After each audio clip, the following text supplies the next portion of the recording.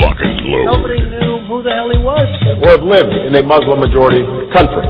I know because I am one of them. How's that hokey-cheesy stuff working out for you?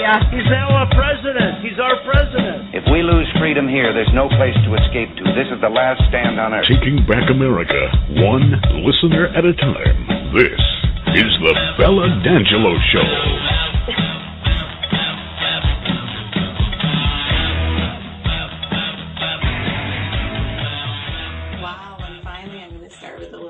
Giggle, like that's the signature of this show, and I can't believe we got this, Mitch. The Honorable Mitch Berg from 1280 The Patriot joining the show tonight, and I'm hoping that I can somehow convince him to join me on a regular basis. We used to do a show back to back on Saturdays back in 2015. How are you this evening? Doing pretty good. I always love coming out to the far northern burbs and have that smell of competence and prosperity that you just don't get where I live in St. Paul. It's kind of a nice change. I live in Rena Moran in Sandy Pappas's district where everything stinks and is awful. And coming out here to, I don't know if you tell where your undisclosed location is. Let's just say it's in a red district out here. Just, there's happiness. People leave your car out on the street without having to worry about getting jacked.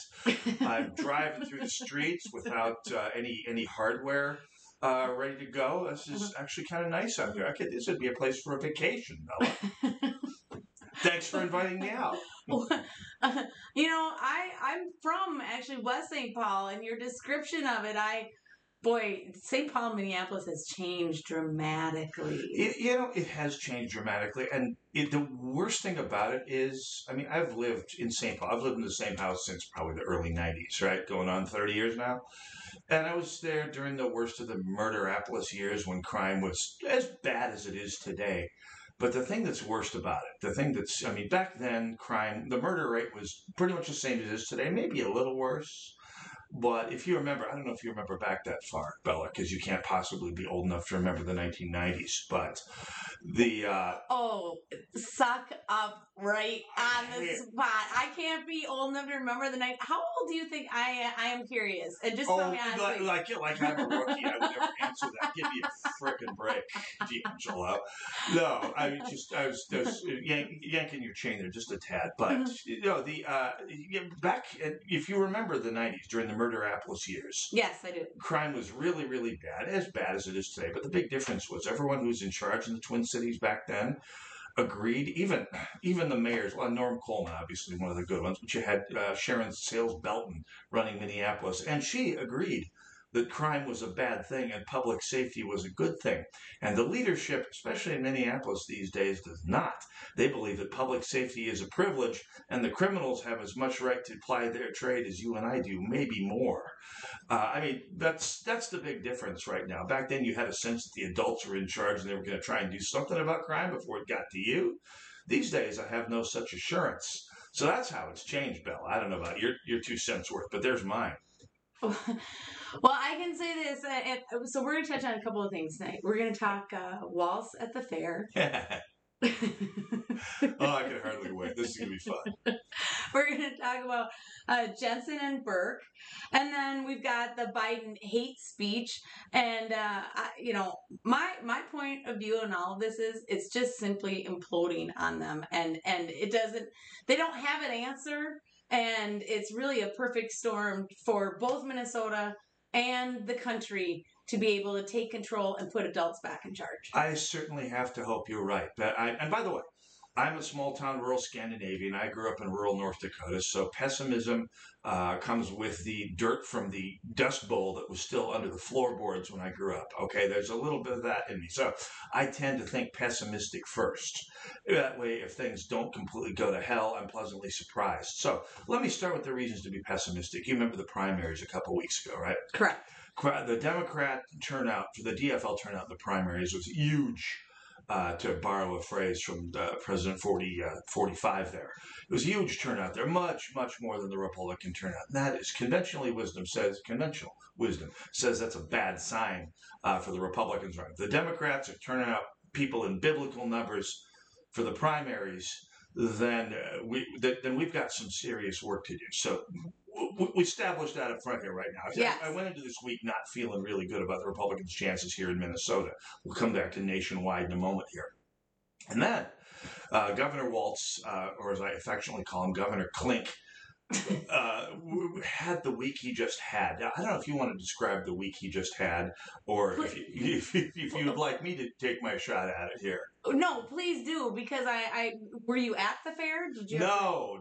I haven't. I'm not going to go to the fair till maybe Labor Day. Actually, I will be volunteering at a booth on Labor Day, so I haven't been yet. But I've heard all about it. I was following the tweet storm on the whole subject here, and Governor Waltz. I mean, he starts things off by saying that what was it? He had two real howlers. First of all, the average kid in Minnesota missed maybe 10 days of school.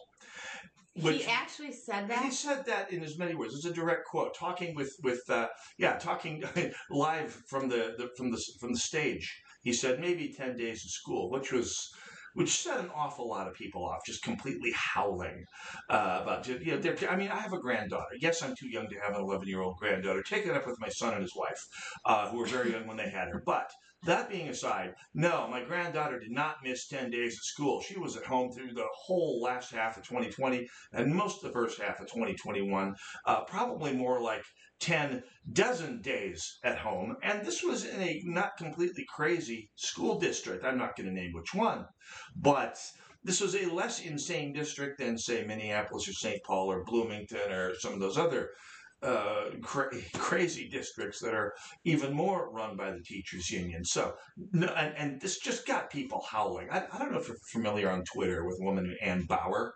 No, I don't. But when he said they only missed 10 days of school, did somebody hurl something from Nobody. Well, people hurled a lot of irate responses at him. Like what? I want to hear them.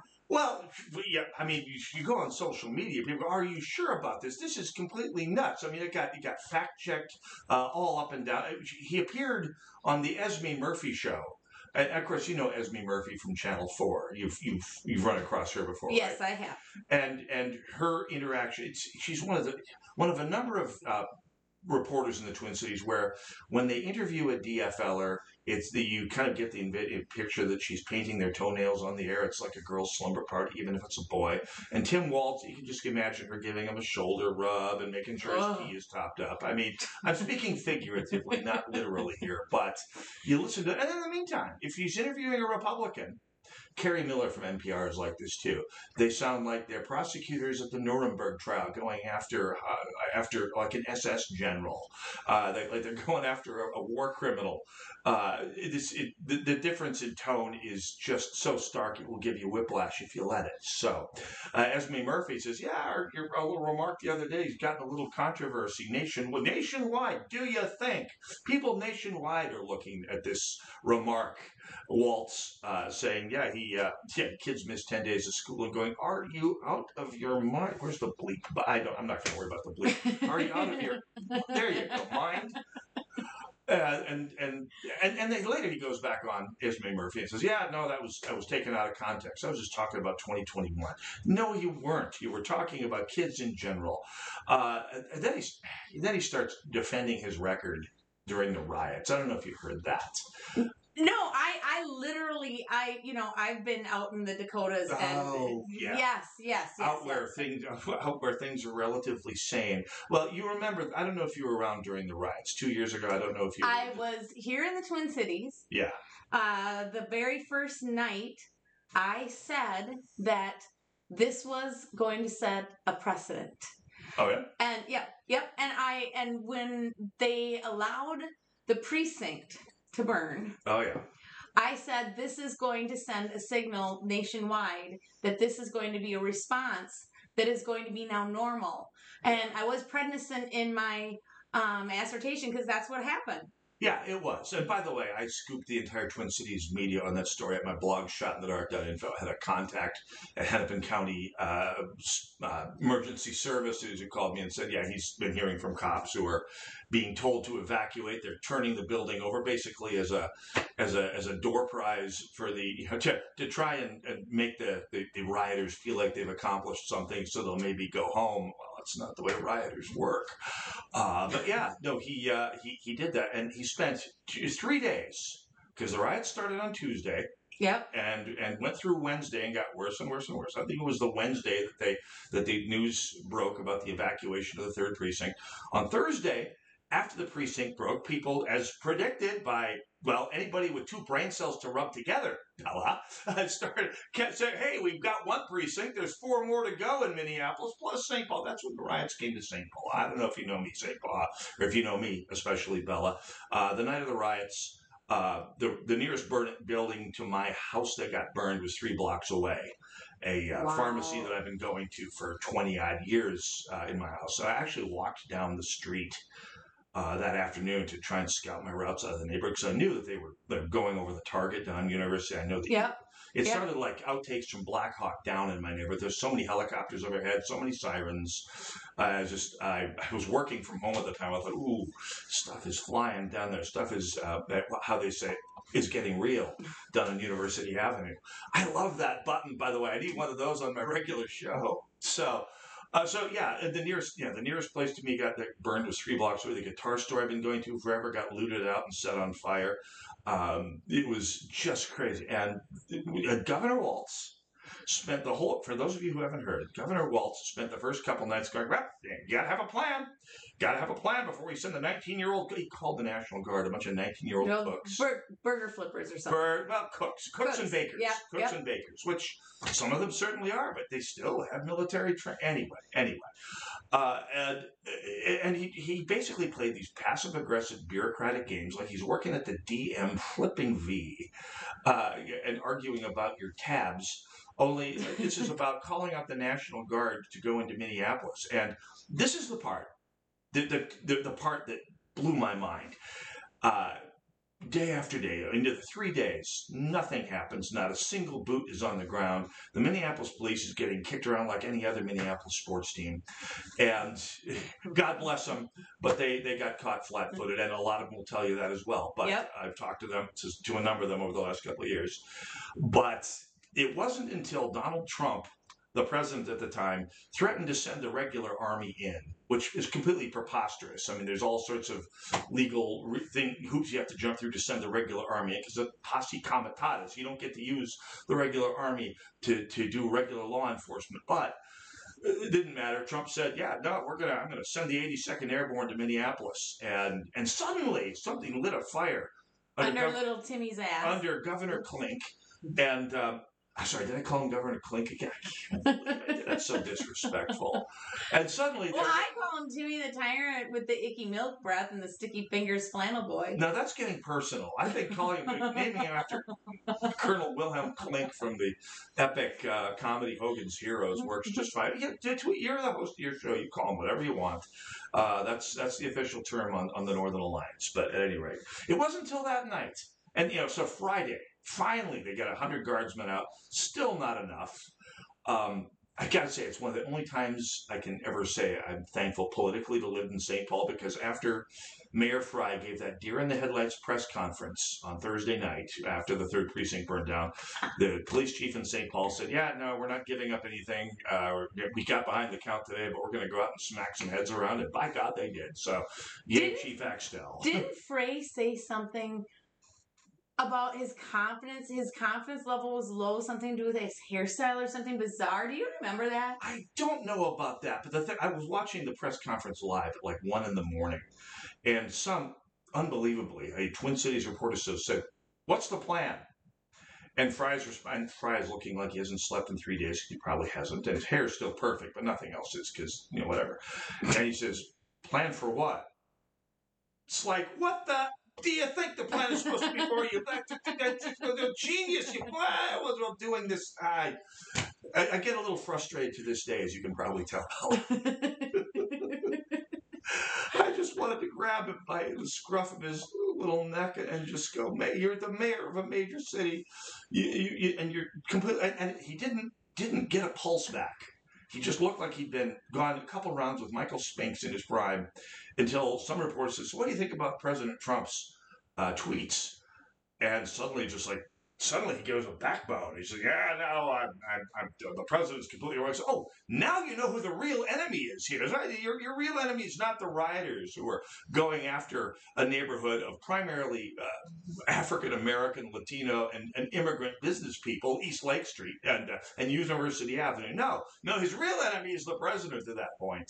The National Guard didn't actually come out in significant enough numbers to do anything until I think it was the Saturday of the riots, and then things started to calm down a little bit. But the governor dawdled around for days and days, and he has spent the last 2 years trying to cover that up, and it's finally starting to come out, and little bits and pieces of the wheels are just starting to come off. He's had a very bad week at the fair, let's just put it that way. And I couldn't be happier to see it. And by God, the Jensen and Birk campaign needs him to keep having bad weeks like this, because gotta tell you, Bella, I'm worried about that campaign. I wish him, I support him. I wish him all the luck in the world. They're gonna need it the way things are going right now. Well, let's hear about this bad week of Timmy's at the fair. I mean, I would think that he would be in his prime of reminding everybody how he saved Minnesota and how he's going to turn the economy around and fuel prices and he's going to restore law and order, and he's going to bring hope and optimism. What is old Timmy spouting about over there? Well, he's been spouting about how good the kids are doing, and I will give this much to the Jensen campaign, the Jensen Birk campaign. They came out, or whoever it is behind the Waltz failed campaign at the fair, which has a booth and has been flying around with a banner in the air saying Waltz failed. They've been sticking them up on a bunch of things. They released the math, science, and reading scores for Minneapolis students. I believe it's, I think it's 6th grade standardized test for meeting, or maybe it's 10th grade. Yeah. Anyway, standardized tests for Minnesota school students, and they have been, since 2018, they have been in free fall. They weren't great in 2018, but they were first world respectable. I mean, reading and math was above 50% back then, and science was somewhere in the 40s statewide. I mean, yep. Forget about East Side St. Paul. We're talking statewide. They were mildly embarrassing but respectable for a state that loves to yap about its wonderful education system. 4 years later, 2020, 4 school years later, those numbers are down by, now I don't say 20 points, but a fifth of those numbers were gone. I mean, they were, instead of being above 50%, they're down in the low 40s.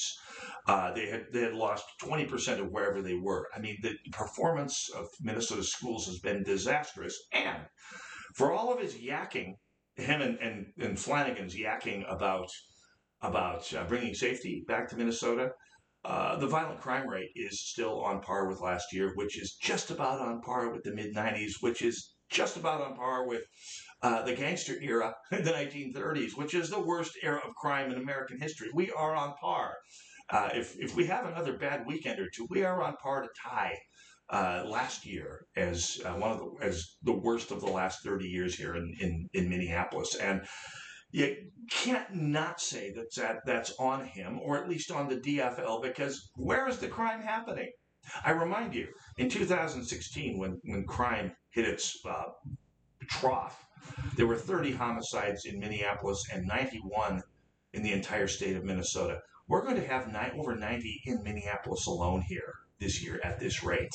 We're on track to and we were I think 92 last year, which is one more than the entire state had in 2016. And who has been the governor for these last 6 years since 2016? Who've been the mayors of both of the cities where these murders have been overwhelmingly concentrated? I mean, you show. I don't want to keep saying same hands here, Bella.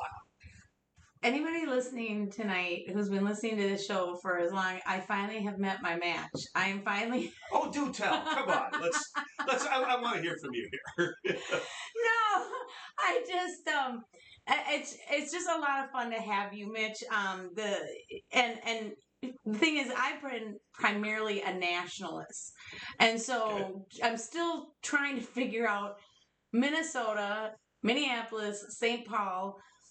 The way that I look at it, though, my optimism, when you talk about your pessimism, my optimism is this. When I looked at in 2020, the amount of support for Trump, I was telling somebody when I was out in the oil field, there wasn't just one Trump sign. Right. There were like 15, 20. Oh, driving across North Dakota is awesome that way. Yeah, driving across North Dakota, you have that feeling like you're among the same people. I know. I drive out to my mom's place in Minot, and there's like, in the middle of Foster County, there's this 25-foot wide, 8-foot tall Trump sign in the middle of it. And this is a district that voted Trump probably 95-5 in the last election. Yeah, no doubt. Trump is going to, whoever the Republican is going to bounce the rubble in North Dakota. It's not even going to be close there. Well, and then you look at Minnesota, and in 2020, I mean, the massive outpouring for Trump, and leading up, so prior to tonight, you joining the show, we've had May Lohr, we've had Tom DePel, we had Mike Sharp, all of these, Cicely Davis, all of these candidates that are running in really key seats in campaigns, and they're really seeing optimism that they may win in their districts. Now, I want to talk about, so Walz having this horrible week. Yeah. And you said that Jensen and Birk weren't exactly hitting 100 either. What's going on with those two guys? Because here's my quibble. And by the way, I've had quibbles with Jensen for a while now. And I also think he's running a great campaign, all things considered. Don't get me wrong. I think he's running the most enthusiastic and probably best managed campaign I've seen a Republican run since Tim Pawlenty in his prime. And that's saying something. I've seen a bunch of campaigns since then. So I think he's doing a good job. I think he started off on the wrong foot in 2018, being behind and supporting a number of gun control bills. Yep. That being said, he's probably run somewhere to the right of Ted Nugent on guns ever since this campaign started. I mean, he's made some promises that if he is elected, he's going to have to deliver on, and I think he knows it, which is good. Here's the thing. I think that I think he has. This is a tough one, but I think he has hung his hat on a bunch of national issues, like whether the 2020 election was or was not stolen, that I don't think it mattered to a lot of people who are already in the Trump camp and perhaps in the certain part of the Republican camp. I don't think that's going to be the vote that swings the soccer mom in Roseville, not Roseville, forget about Roseville, in Shoreview or Eden Prairie. I don't think that's going to be the issue that solidifies a vote out in Prior Lake. That might be on the fence right now. I mean, Minnesotans tend to vote for incumbents here. What does it take to get someone away from incumbents? Not arguing about the 2020 election. I mean, important as that may be, that's not the kind of issue that people are going to get up in arms enough to change their vote in mainstream Minnesota. You may disagree with that. I may see things very, very differently. But I think your average suburban soccer mom that is on which so much hinges in these elections is more about their kids being kept home from school, which, by the way, I think Jensen's right about the crime that they have to deal with when they try and go downtown, which I think Jensen's got a better shot at than Waltz. But I think he may have gone down a rabbit hole early in the race. One of a number of rabbit holes, the gun thing, the election thing. I think some of his stances on COVID may turn out to be right in the long run, but they've probably gotten a lot of people. The DFL has managed to frame him on that issue. Whether he unframes it or whether the framing is wrong, we'll find out. But I think that's the things that I'm concerned about when it comes to Jensen. The things that I'm enthusiastic about when it comes to Jensen was he had a very good week at the fair. The Waltz failed campaign got a lot of buzz going. The state fair is when Minnesotans start actually paying attention to elections. I mean, before the state fair, the only people who care about state elections are people who go to caucuses, people who go out to primaries, which is about 10 to 20% of the voters. People start to make up their minds about now. And I think, like they say in sports, I mean, you don't want to peak too far before the playoffs here. I think with a little bit of luck, Jensen peaks now and for the next couple of months here. That's my big hope here. Is that would make it a big upset win if he can manage to peak and catch the imagination of a whole lot of middle Minnesotans who are tired of relitigating 2020, the 2020 national elections, but really, really, really are concerned about the 2020 COVID response, not being considered an essential worker, having their kids trapped at home for months on end. If he can get out in front, overcome the media's inertia and desire to uphold the DFL and get around that and reach people, I think he has a chance, but it's an uphill fight. So I always said that, this this COVID thing is what was going to give us all an opportunity. First of all, when a state is in crisis, it shows the true leadership of those in charge. Oh, yeah.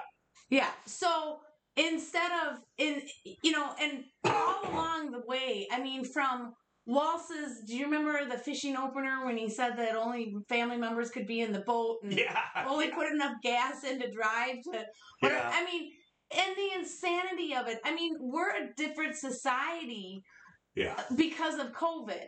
And now nationally, you're talking about you're talking about the grades and the decline in our children and our schools.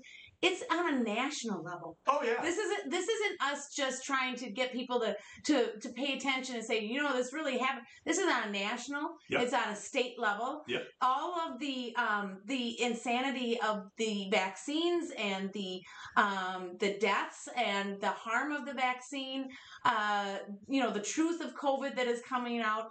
People are aware, people understand, and people are fed up. And that's why when I'm hearing, so we had Mike Sharp on last night. Mm-hmm. He is running for Senate. And what he said was that what he's hearing when he's door knocking, Democrats are fed up and tired with the bullshit that didn't even hit it fast enough. But it is. With the crap that these people are trying to feed us without actually talking about policy and change and the three things that they're most concerned about: the economy, law, and gas prices. Yeah. And they're not delivering answers. And so I'm not surprised that Waltz is sputtering and getting his rear handed to him because he doesn't have the answers and he doesn't have the policy. And so instead, he's just trying to run around in circles and hand us a bunch of crap that he knows isn't even true. He's trying to deflect to, and by the way, I think this is an optimistic thing. Him and Flanagan. And by the way, you'll notice how Peggy Flanagan is front and center in all the ads.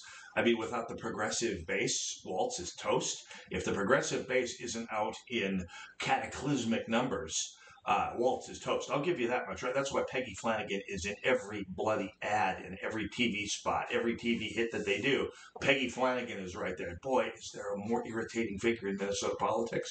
Well, yeah, there are several, but Peggy Flanagan's right up there.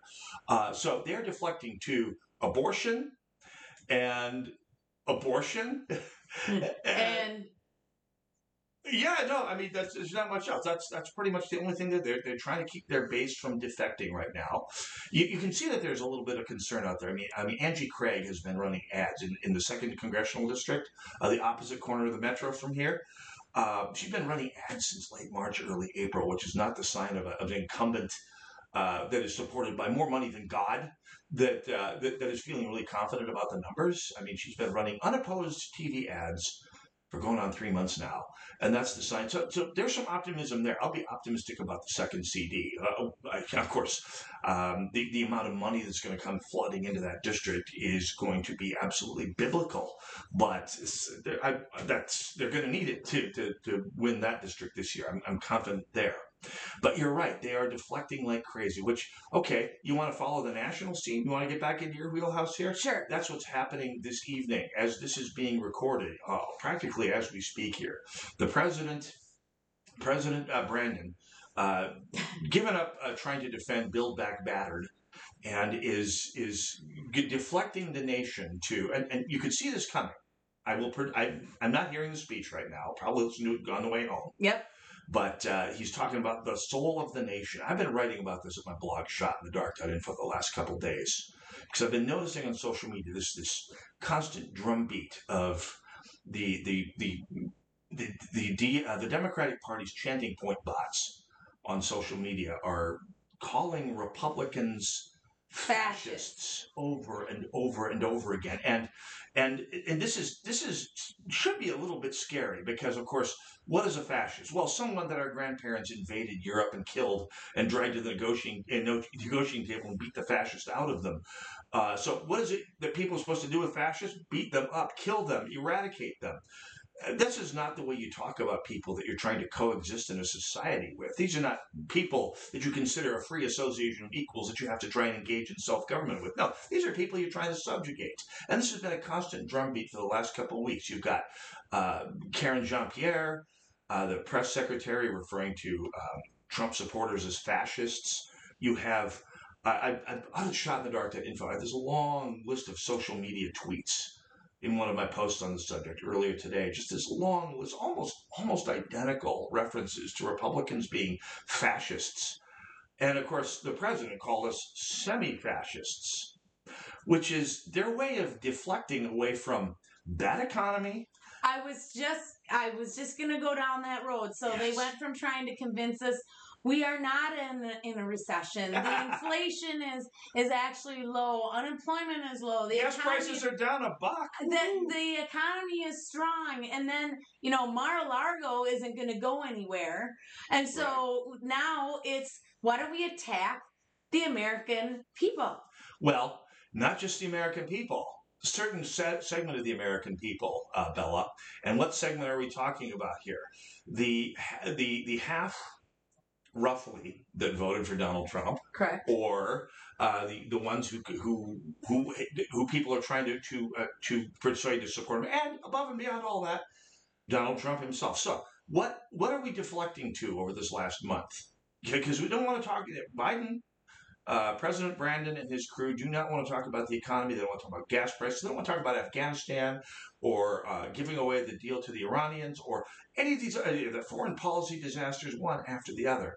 They want to talk about abortion, and they want to talk about fascists. And what is the thing that I don't like to use the F word, the fascist.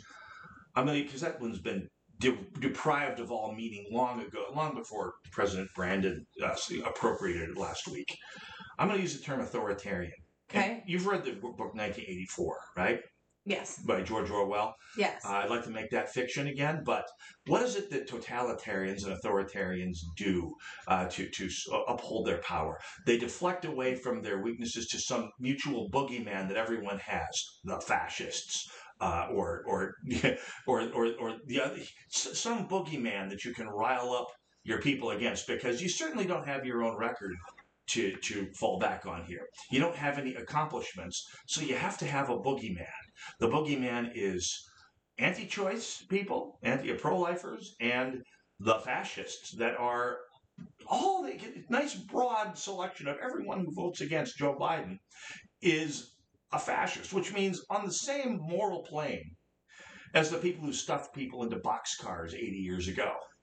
And that is the most cynical, disgusting deflection there is, saying your fellow Americans, the people that you're supposed to try and have this free association of equals that the Constitution talks about with, are the equivalent of Nazis, or the equivalent of the black shirts of Italy. This is not the way you talk about people you want to have a civil society with, and they're going straight for. Wait a minute. Yeah. So, where did we all get off? This was, remember, Mr. President Brandon. He was the great. He was going to bring us all together, and so this is Hilda Beast's deplorable moment. Yeah. Brought on by President Brandon. So when everything else is failing, you might as well just go and attack the very base that I believe that they know that not only are they in trouble, but who do they even have? I don't think they even know who they even are going to have to try in 2024. I don't think they do either. That's a great observation, by the way. By the way, the other observations about the authoritarianism is, what do authoritarians do? They have no concept of the rule of law. And so, yeah, you have an FBI that is acting like it makes up the rules as it goes along. They've been protesting for the last couple months about a Supreme Court ruling that pushed the Supreme Court from the 1970s back inside the guidelines that it's supposed to operate under, so it's not legislating from the bench like they did in Roe versus Wade. And so you've got people say, well, let's get rid of the Supreme Court, or let's pack it so it conforms to our will.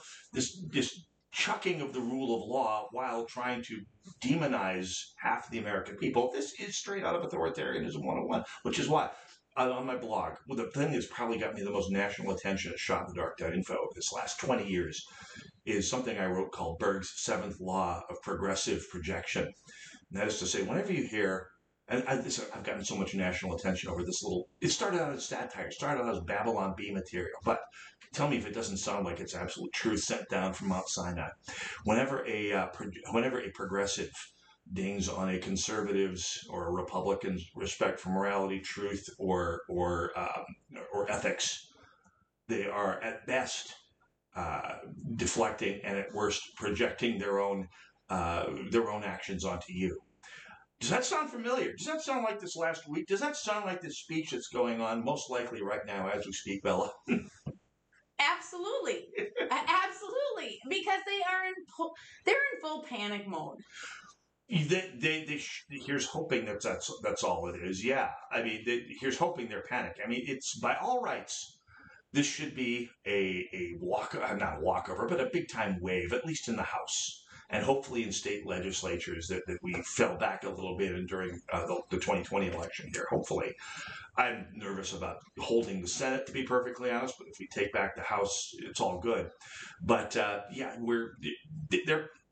I don't know if I'd say they're full-blown panic mode, but they're certainly in damage control. They're pulling on the strengths they do have, which is a subservient media and a national law enforcement apparatus that essentially serves the Democratic Party's wishes at this point and needs to be abolished, and if not abolished, cleaned house.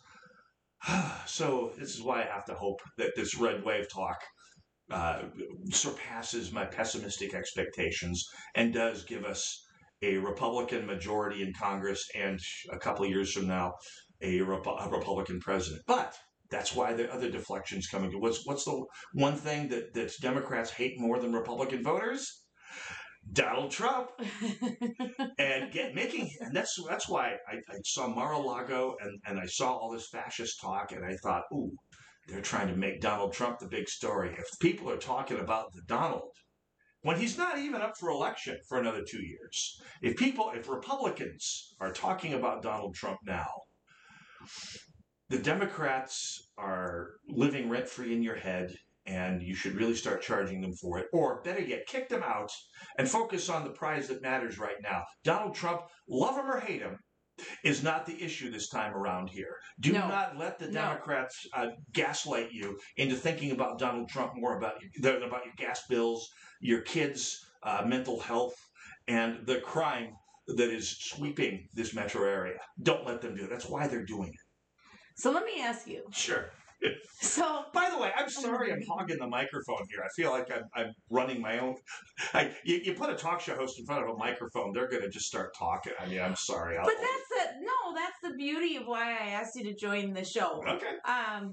You know, I've been doing this show since 2010. Yep. I'm still trying to find my way back onto radio one way or another. Mm-hmm. And the only way that we're going to hopefully advance this show that direction is to continue to advance the listenership and really up the level of the quality and the quantity and what we're bringing to the show. And that's why I reached out to you, and that's why I'm so happy and pleased that you're here. And thank you. Yeah, and you fixed our technical issues. But the thing, so you look at where we're headed, and you know, even some of the guys out in the oil field. So I went out Friday to Williston, and I have this amazing opportunity with a very, very large global company that I've joined. Can't mention the name, but huge opportunity. Cool. The interesting thing is, back in the day when I was in the oil field, all I ever heard was, it doesn't matter, there's no hope, Hilda Beast is going to be our next daddy, and it doesn't matter, right? Yeah. And from 2010 to 2015, I never gave up hope, because I believe in the American spirit. I believe in Americans themselves. I believe that since Obama went into office, we went from a society and a country that truly believed that it didn't matter if you voted or not. We were a complacent society that really just perceived the Republicans and the Democrats as who is the lesser of two evils. True. So when Donald Trump came down the escalator, and I'll never forget, I was in Norman, Oklahoma, trying to hang on, working in the oil field in a sales role. I remember excitedly calling my friend Wilson and said, I knew it. I knew it. He was going to throw his hat in the race. By the way, I originally called Sean Hannity in 2009, which is what started my radio career. Mm-hmm. In September of 2009, I called into the Sean Hannity radio show. Many, many people have heard this over and over, but I don't think, Mitch, you've heard it. But I told Sean Hannity on air in 2009, September, that we need to get Donald J. Trump for president because I wanted a business person. Yeah. What Americans saw was somebody that could speak to us as a human being, right, with policies and a campaign that spoke to the real issues of what we were struggling. Nobody ever actually went into office and followed through with the policies and a campaign that did something for the country and then spoke to us as if we're sitting having a beer. I'll never forget when he said to Hillary that he was going to lock her up if he was in charge of the Justice Department. Mm-hmm. I know that there were so many blue-collar Schmitz Malt liquor beer drinkers that said, hell yeah, I'm going to finally vote. Okay? Yeah. Now you take this administration that has not only completely destroyed everything of the 4 years of Donald J. Trump, went from supposed to be the great bring everybody together, old President Biden, just a moderate, and, he was going to restore all these things. And now they go from trying to flat out lie to us about no recession, low inflation, blaming the oil companies for the costs at the pump. Now, because everything isn't working, so now they're going to just turn on half of the country. And none of this is going to work in their favor. I believe it continues to build that red wave because people are tired. People are fed up. They don't want to hear the president of the United States calling us fascists and turning on the mirror. We've never seen, other than when Hilda Beast threw out the deplorable statement, which that totally imploded on her. What in the world do you think is going to happen when this Brandon is on a national stage calling half of his country and voters fascists? Oh yeah, no, I could not agree with you more. And that's one of the things I said in 2018 during the really bad midterm that the Republicans had, as usually happens in midterms during a president's first term. I said, watch for the Democrat. Take heart in one thing, because it was a really bad midterm for the Republicans. It really was. And I said, look for, especially here in Minnesota, we had Tim Waltz win, for crying out loud. And we held on to the states, to the Senate at least. We prevented a complete disaster, but I just said, watch out, because there's nothing a progressive can do but overreach. When they get anywhere near power, they are like a crack addict with a found gold card. They can't help themselves. They're going to go out and use it. They're going to go use that power. And they've been overreaching like crazy. And I think that's resonating all the wrong way with an awful lot of voters. The 30% will vote Democrat no matter what. But I think you're right. You're an awful lot of people out there in Middle America should be a little bit scared about what's going on out there. And yeah, when they are calling us fascists. And by the way, after 20 years of saying nobody's coming for your guns, silly person, and then they say today, yeah, they are in fact coming for your guns. Wait. What? Oh, the president. First of all, President Brandon, in his campaign website, said he wanted to ban the AR-15. So, I mean, he was planning on coming for your guns. Not all of them now, perhaps, maybe, but certainly those guns, he's going to come for them, which means Katie bar the door, they're all open. So, yeah, if you're a gun owner voting for President Brandon, you're nuts. You need to stop. I do treat the Second Amendment as a litmus test. Any government that doesn't trust its people with the right to defend itself should not be trusted, and I don't. So not that I was ever going to trust Brandon and the people that are pulling the wires on him anyway. But by the way, who do you think is actually running Brandon? A group. I don't like to get too much into conspiracy theories. I stay away from conspiracy theories because I keep hearing, oh, it's Obama or it's Jared or Valerie Jarrett or it's Soros, and quite honestly, my opinion is it's just a huge, massive amount of incompetency. I think that there is a consensus among progressives that gets filtered through. Take your pick through any number of people, through Obama, through Jarrett, through any of the other high up, Donna Brazil for all it matters, and it's supported by the likes of Michael. We know it's supported by the likes of Michael Bloomberg and George Soros and Tom Steyer and the other plutocrats with deep pockets, including Alita Messenger here in Minnesota, who's one of the youngest children of the Rockefeller family and has been pouring millions into doing the same thing in Minnesota that the other crowd's been doing nationwide. So yeah, anyway, from your mouth to God's ears, here's hoping here. But on the other hand, my concern is that the Democrats know that invoking Trump now is going to turn a lot of Republicans' energies away, especially casual Republican voters, away from what really matters right now, which is the economy, which is gas prices, which is education, which is crime, which is our declining standard of living, which is the fact that we are going to be sucking pond water to heat our houses this winter. I mean, Brandon's got to thank God that the election is in November and not January, or he's going to lose the whole northern tier of states.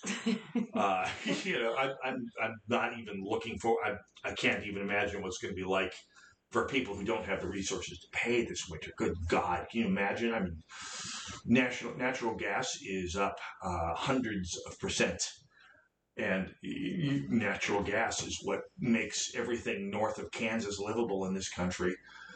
So you're going to have about 15 states out there that are going to be seeing their standard of living just go completely up and that's going to get ugly. So good thing the election's for November. Good for Brandon anyway.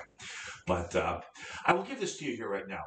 You were an early adopter on Donald Trump. We're talking about nationwide stuff. The last time we talked politics is probably 2015, and I was thinking, I think, well, Donald Trump, that's an optimistic call. Yeah, you were right. We'll give you that. I have been a non-Trump fan since 1986.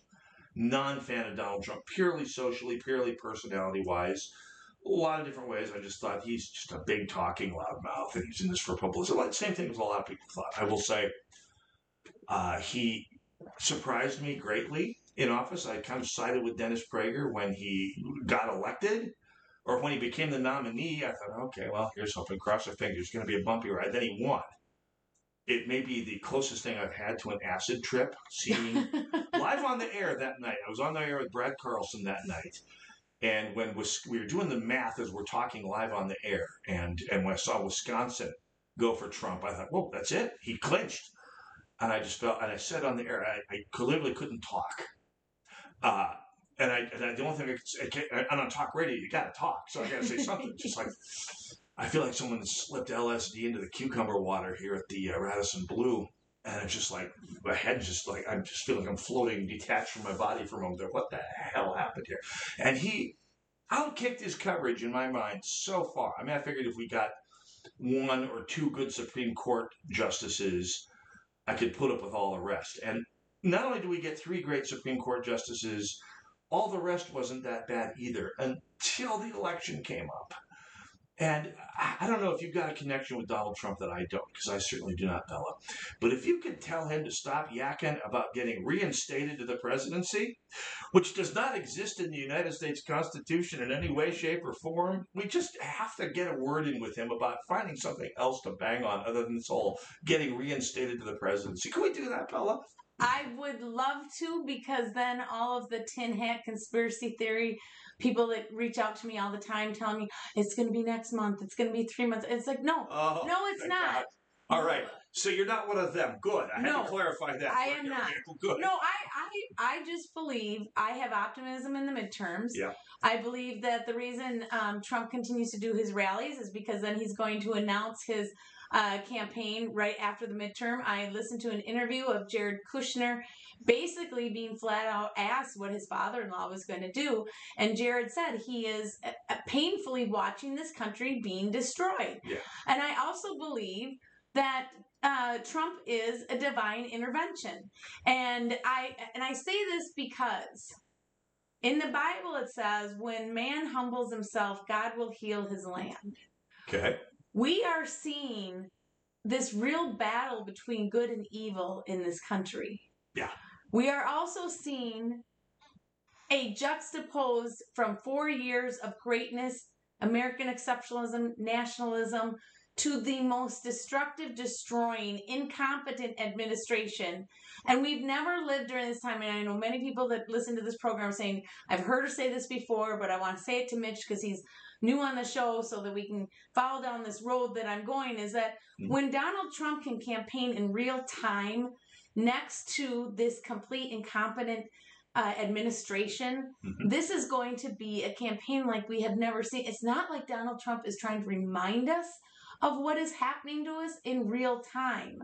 And then you've got, now, can you just hear Trump?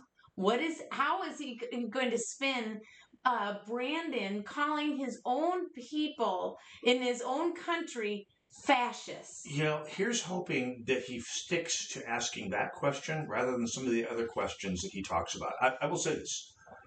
Donald Trump's first 3 years and 10 months were among the biggest surprises I've ever had, right? The first 3 years and 10 months of his administration were like, whoa, that was not what I expected. I mean, yes, someone should have like slapped his hands when he picked up his phone at 2 a.m. to start tweeting. Okay, some of his tweets were completely uncalled for, and on the other hand, he's also crazy like a fox that way. So I'll give him that. He became a president. I did not. So who am I to tell him? But the whole thing from election day on, delegitimizing the election, losing us the Senate by trying to delegitimize the Georgia Senate election, which cost us God knows how much agony over this last.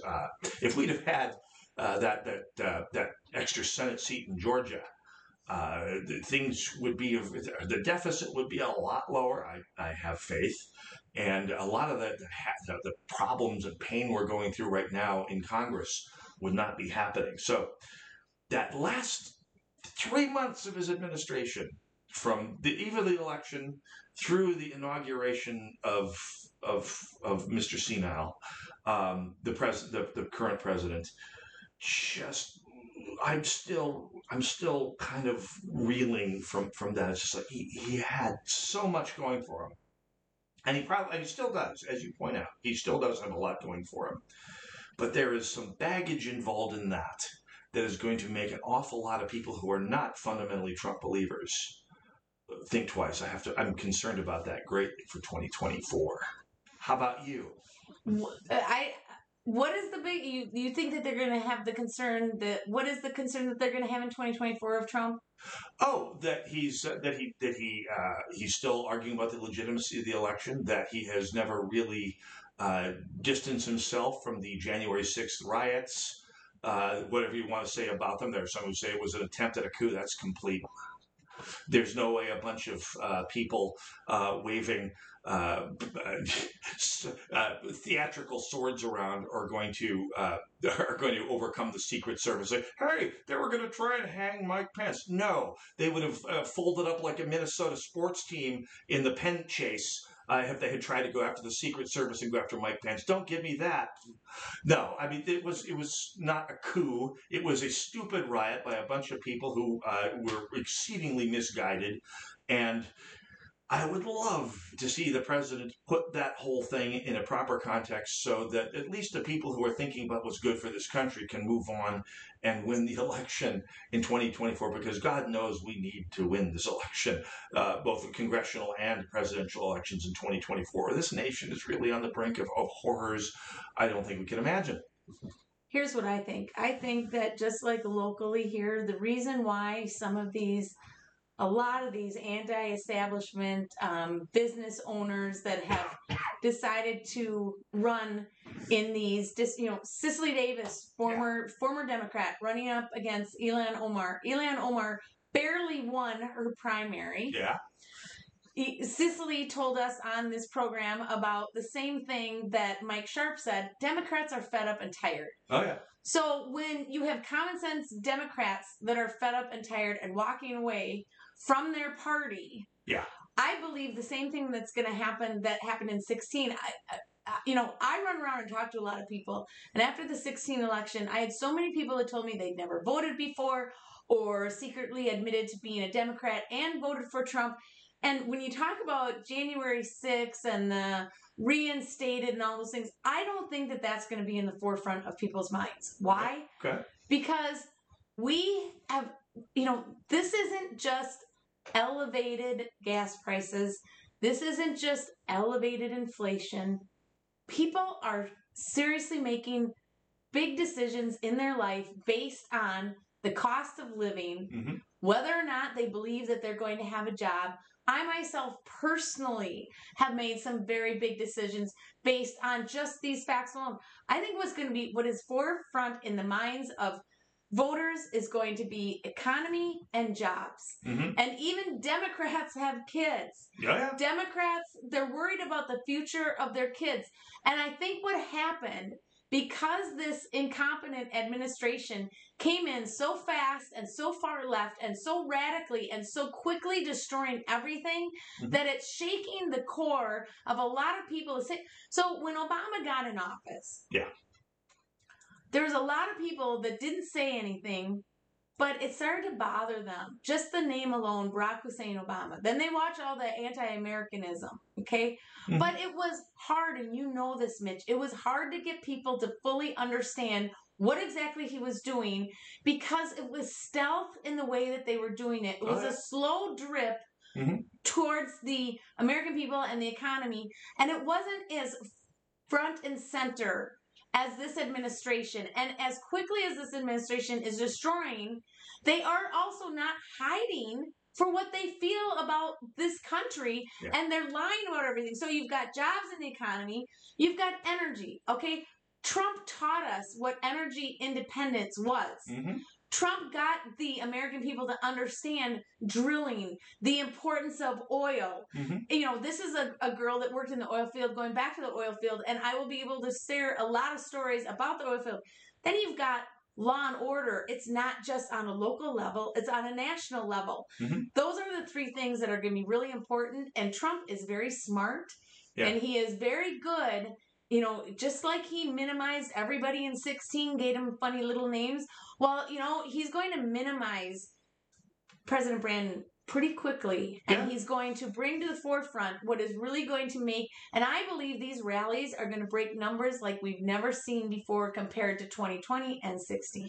Well, from your mouth to God's ears. And by the way, one thing that does give me some optimism, and by the way, optimism on behalf of Cece Davis, who is awesome. I love her. She's amazing. And Mei-Luo Zhang, I love her to pieces as well. And there's two of the hardest races in the United States for Republicans, but you have the situation where Ilhan Omar, as you pointed out, almost lost to Don Samuels, a lifelong DFL linchpin. One of the most dominant DFL politicians in the history of North Minneapolis, a tentpole politician. And that guy was sounding like Nelson Rockefeller talking about crime there. And that's how in his TV ads, he made all sorts of noises about supporting Build Back Better and all that other crap. But that was just trying, he had to win the primary. He's got to get Democrats to vote for him. So I'll cut him some breaks there. But when he was actually out there on the North Side campaigning, he was talking about law and order. He was talking about police response times. He was talking Republican talk out there. And it's just like, as we all know, Donald Trump got better numbers among African Americans than any Republican since 1960, Richard Nixon's first run. And he got the best numbers we've seen among Latinos probably ever. And as of a few months ago, Latinos who used to be D plus 20, are now D plus 3, almost a statistical tie. And that has got to be giving the likes of Cece and Mayor Jean some hope, and giving Governor Klink some indigestion with all that fair food he's been chowing down on here. Because one thing we know here in Minnesota, you may not have heard this, but one thing that's been calculated for quite some time, if the DFL's vote here in Minnesota ever drops in the inner city, in CD4 and CD5, yes, Minneapolis and St. Paul, drops below 40%, drops below 60%. If the GOP gets above 40% of the vote in the Twin Cities, the DFL will never win another statewide race.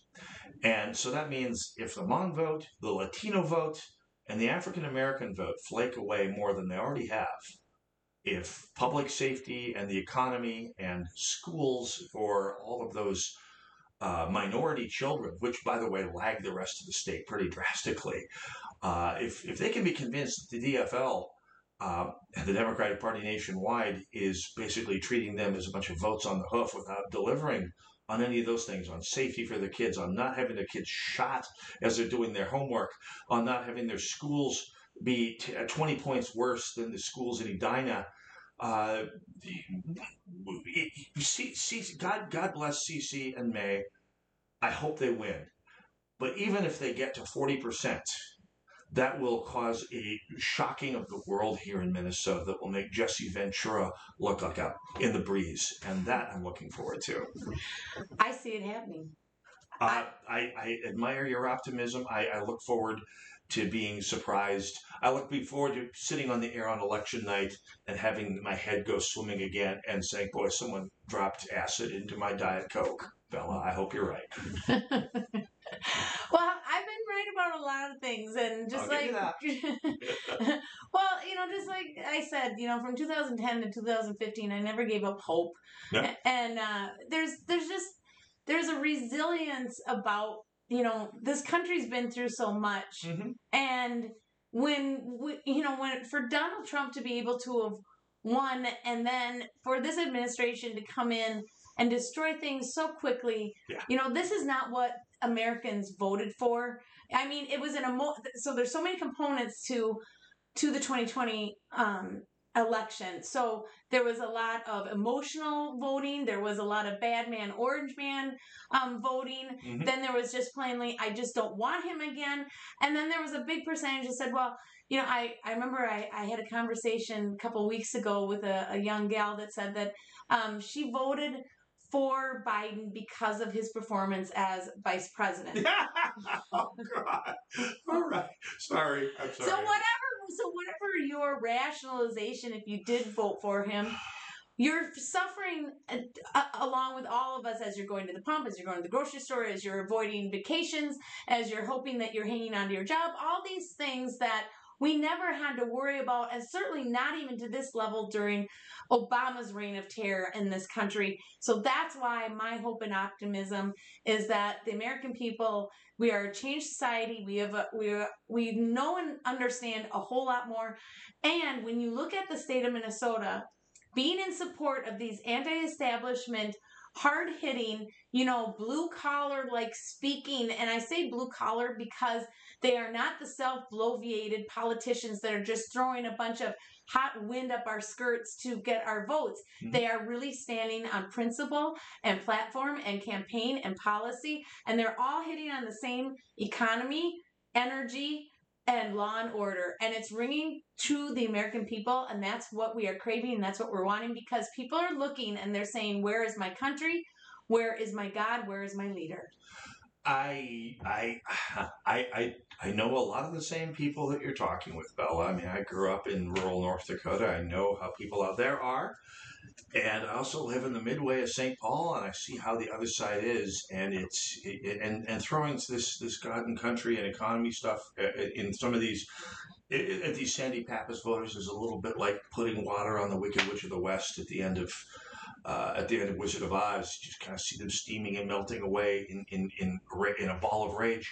So from your mouth to God's ears, here's hoping. I'm hoping you're and it's one of those things where I can see if everything breaks exactly right, the world getting shocked here. I can see if Scott Jensen catches the imagination of an awful lot of middle Minnesotans who felt beaten down. Well, here's again from your mouth to God's ears. I will. I think Scott. I think he's got a better chance than any Republican since Tim Pawlenty has had. I'll give you that. I should say any Republican since Tom Emmer has had, because Tom Emmer, were it not for, and this is, by the way, one of the things I just love about this election, hearing Democrats whining about about Republicans supporting the two legal marijuana parties who are overwhelmingly taking votes away from them. I'd say, hey, that's not fair. It's just like, you ponied up money to put Tom Horner in for governor, a fake Republican who was probably to the left of Mark Dayton on a lot of issues, but he ran as a Republican for people who were worried about the angry Tom Emmer. I just thought, you did not win that election. You fooled a bunch of gullible Arnie Carlson Republicans into not voting for Tom Emmer, and that election was decided by 8,000 votes. It wasn't stolen. It was lost to subterfuge. No more. That's all. And this is the best chance I've seen. A lot of things my humble opinion, a lot of things got to break right for Scott Jensen and Matt Berg to win this thing. I think they are running a smart enough campaign to find those opportunities to make things break right. Fingers crossed. Prayers up.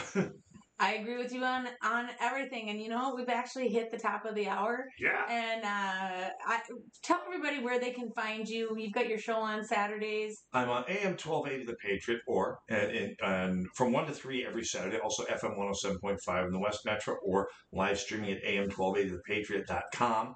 And of course, 5 days a week, I write my blog, shotinthedark.info, which is sort of my show prep, along with my co-writers, Mr. D, Jeff Kuba, and the First Ringer, with whom I have a big announcement coming up later on this month, as if the election isn't enough. So that's everything you need to know about me. Well, thanks for joining and playing ball. This has been a great show, and I look forward to our next one. Oh, thank you. No, this has been a lot of fun. And by the way, you can find the Bella Dangelo Show at thebelladangeloshow.com, the website. You can also find the show on every platform that podcasts are found. So I'm going to wrap it up and say thanks, Mitch, and looking forward to the next show. Thank you. Talk to you later. We are going to say good night, God bless America, and ciao for now.